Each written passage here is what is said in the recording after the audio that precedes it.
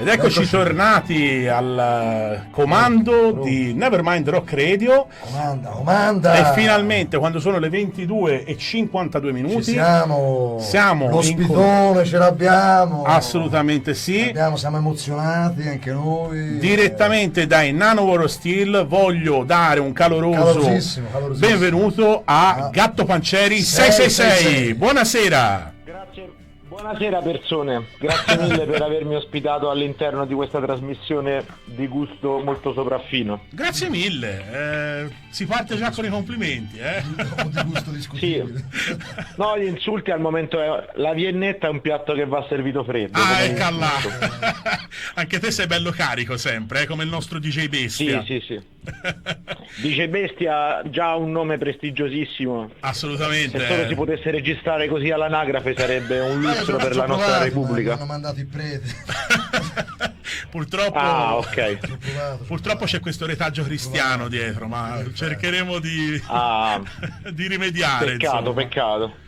Allora, caro il nostro Gatto Pancieri, è un piacere averti con noi e vi avremo con noi il 1° di novembre al Viper Theater per questa data dell'European Reggaeton Tour. Cosa ci puoi dire a riguardo?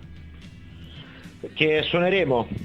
Questa è già una ottima cosa. Per entrare. Ma per entrare dice Bestia o... Non male. No, allora, cosa vi posso dire? Potrei aspettarvi che suoneremo delle canzoni, saliremo sul palco, diremo le nostre cazzate dal palco, la gente riderà, noi rideremo, poi ci guarderemo negli occhi quando facciamo le stecche e speriamo che la gente non se ne accorge. E questo sarà un po' lo svolgimento della serata in un riassunto molto coinciso. Come tutta la nostra vita praticamente. Beh, io non so se la tua vita è molto coincisa, però io spero insomma che non lo sia, perché essere coincisi nella vita vuol dire morire presto. Ma io è una cosa che non si augura quasi a nessuno. No, quasi. No, conoscendo il DJ Bestia mi aspettavo che tirasse fuori un circoncisi, ma invece non l'ha fatto, l'ho fatto io. Invece no, il DJ Bestia è rispettoso delle tradizioni ebraiche, sì, bravo DJ Bestia. Molto. Allora, a parte le varie bischerate, per dirla in maniera simpatica, se non sbaglio voi avete suonato tante volte in Toscana, ma forse è la prima al Viper? Sì, è la prima volta, per una ragione molto semplice, che tutti gli altri posti hanno chiuso, quindi... E anche questo non è si vero. non si può dar torto. Diciamo che i nostri punti di riferimento in Toscana, ora non so se è correlata al fatto che ci abbiamo suonato noi. Le malelingue direbbero di sì e probabilmente non avrebbero neanche tutti i torti. Quindi vediamo ora, stiamo facendo un esperimento, andiamo a suonare nei posti e vediamo se chiudono. Siccome si è già verificato all'Exense e mi risulta anche al Cycle. Sì. Esatto, abbiamo suonato e poi misteriosamente si è verificato questo fenomeno di chiusura.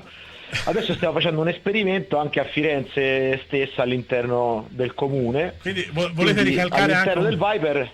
Volete ricalcare anche un po' la storia dei Dead SS a questo punto?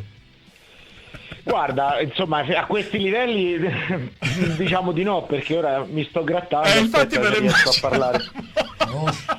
Perché detta così me lo immaginavo. Noi lo vogliamo far chiudere, non vogliamo farlo crollare e prendere fuoco oppure non vogliamo il Bataclan fondamentalmente, diciamo, questo è un po' eccessivo. Noi ci accontentiamo del fallimento. Mi sembra ovvio e giusto, modesti.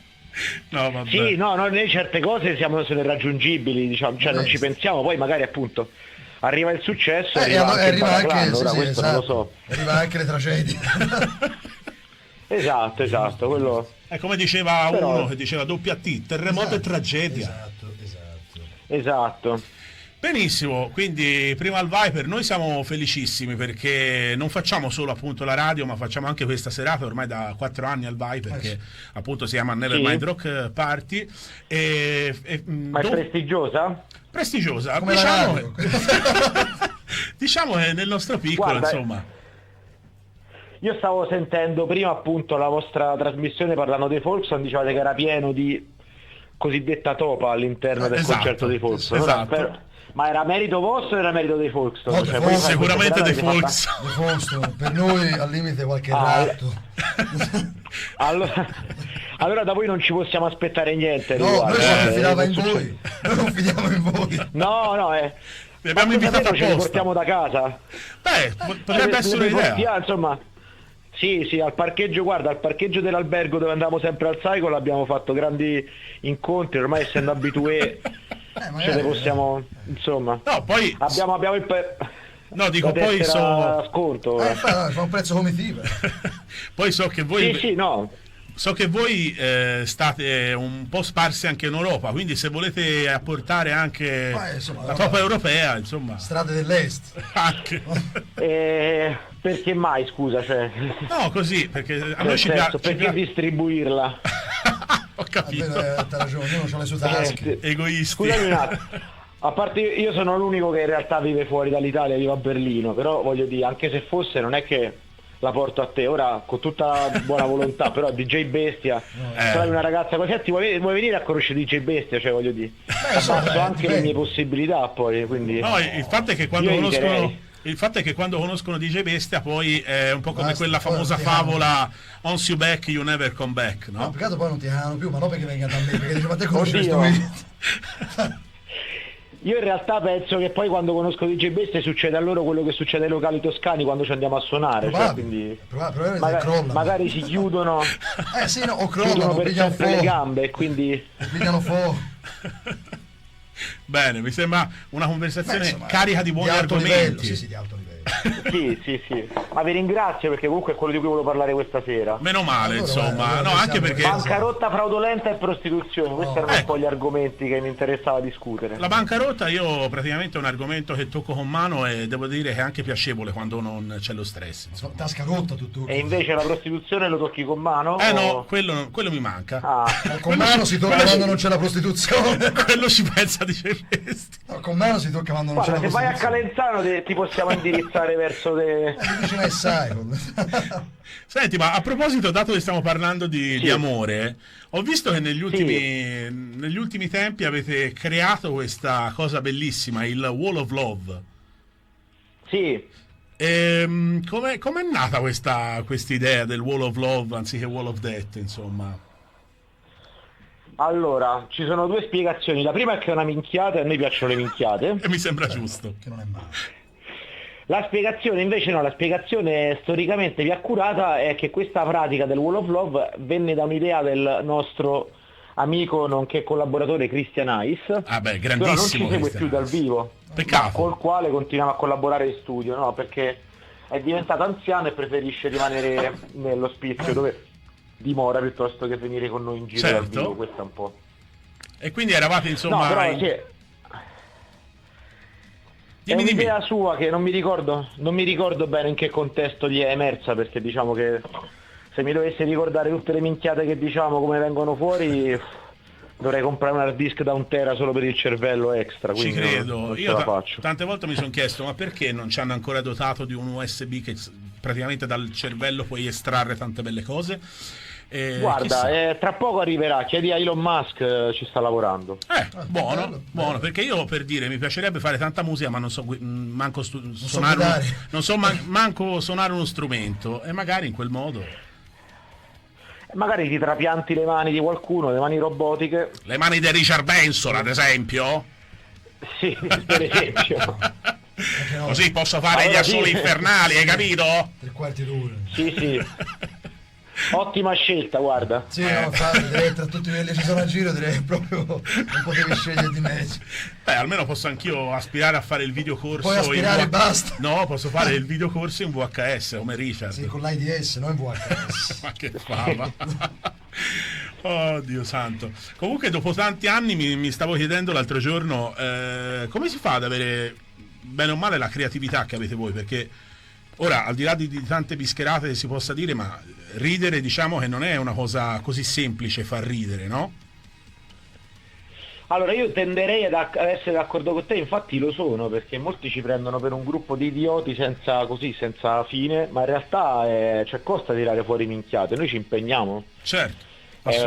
Una storia che raccontiamo spesso è la genesi della nostra ultima hit Norwegian Reggaeton, che appunto molte persone poi si pensano che sia un pezzo stupido, cioè, ci abbiamo lavorato 5 mesi, ora sto parlando seriamente, è stato un pezzo su cui abbiamo lavorato tra arrangiamenti, siamo stati serate intere a cambiare una parola o due del testo, quindi però diciamo noi abbiamo sempre una fonte, fa tornare tutto, cioè siamo una fonte infinita di cazzate tra tutti e 5, quindi diciamo abbiamo sempre una quantità abbastanza inesauribili di cazzate. Il problema è poi metterle in arte, cioè metterle in atto, no, è perché quindi sai, tradurre.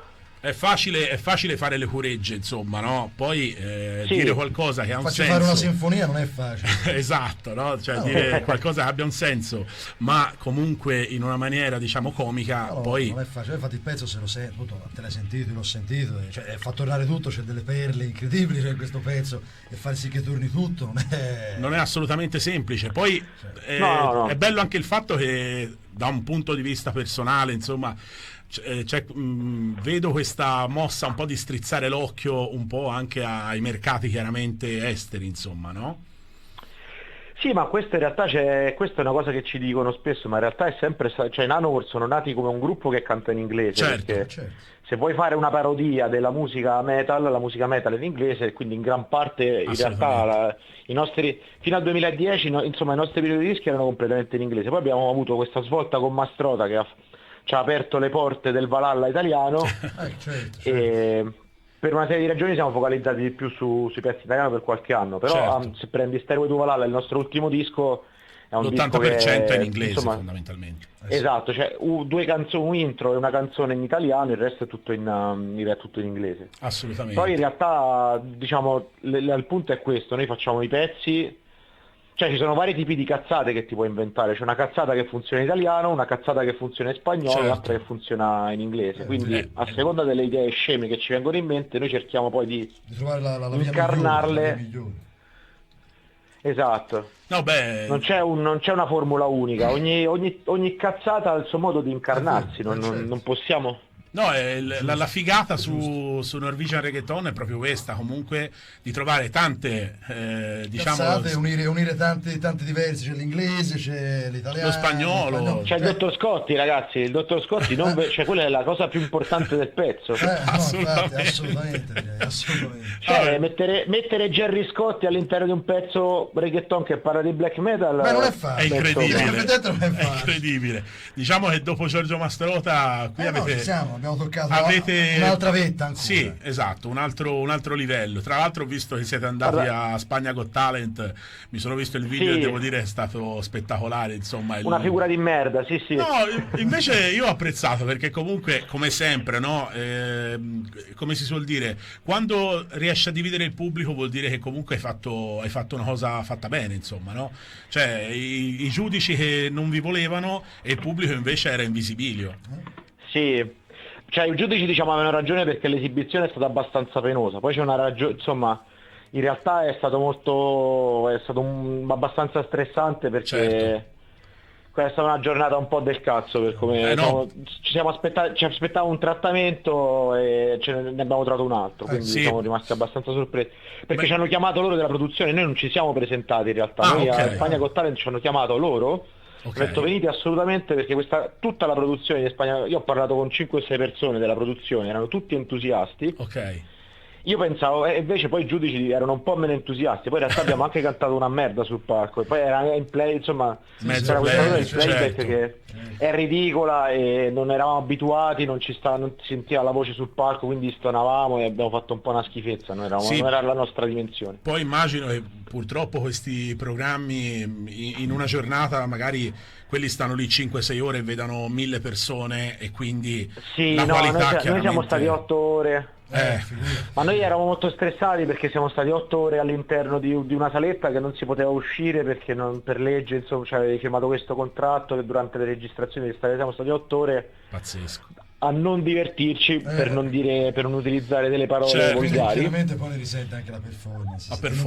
Sì, eravamo un pochino stressati per utilizzare un'antica parola spagnola. Lo scogliones, è vero? Esatto, lo scojone. Però detto questo, diciamo che la reazione del pubblico c'è comunque stata sì. E, insomma è già sempre tanto positivo, no? E quando c'è la reazione del pubblico è sempre positivo. Sì. No, ma adesso in Spagna abbiamo un buon seguito, insomma tra le statistiche, poi abbiamo suonato quest'estate, abbiamo altri concerti in programma, abbiamo 5 concerti in programma per l'anno prossimo. Poi Quindi... mi ricordo che avete aperto anche Mago de Oz in passato. Sì. Quindi insomma... Anche se non è servito a un cazzo, è servito... Beh, sono quelle cose scrivi, abbiamo aperto fa curriculum. No, guarda, sì, fa curriculum, però diciamo che alla fine non gliene frega niente a nessuno. No, infatti non fa curriculum a te, è più una collezione tua, personale.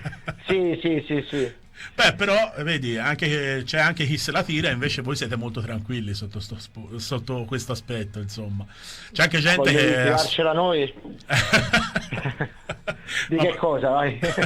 No, ma è bene così. Comunque, parlando di date, ho visto che appunto quella del Viper del 1° novembre sarà l'ultima italiana per il 2019 e poi proseguirete con Grecia, Slovenia, Croazia, oltre ad aver già fatto Francia e Svizzera, quindi insomma sono soddisfazioni. È un bel tour, dai, questo è un bel tour. Sì. È prestigiosissimo, andiamo. In realtà ti devo correggere perché non andremo in Slovenia ma andremo in Bulgaria, quindi tutto un altro spessore. Beh, Bulgaria, tanta roba, insomma. Beh, la Bulgaria in realtà è uno dei posti dove 10 anni fa suonavamo ed erano le date sold out per qualche ragione. Sì. Abbiamo fatto dei concerti epici in Bulgaria 10 anni fa, poi abbiamo smesso di andarci perché per varie ragioni che non stiamo qua a discutere perché sono noiose e non voglio rompervi il cazzo.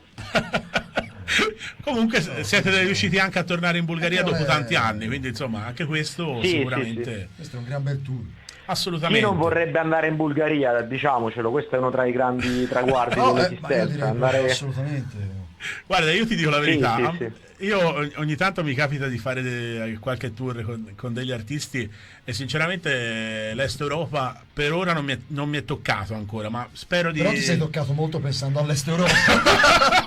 Allora, intanto correggiamo perché la Bulgaria tecnicamente è più sud Europa, Balcani, est è una definizione sulla quale potremmo non convergere. Vabbè. Dal punto di vista geografico. Io a queste cose ci tengo, come tu ben saprai. Lo so benissimo, te sei uno studiato, io purtroppo ho la terza media e infatti si vede.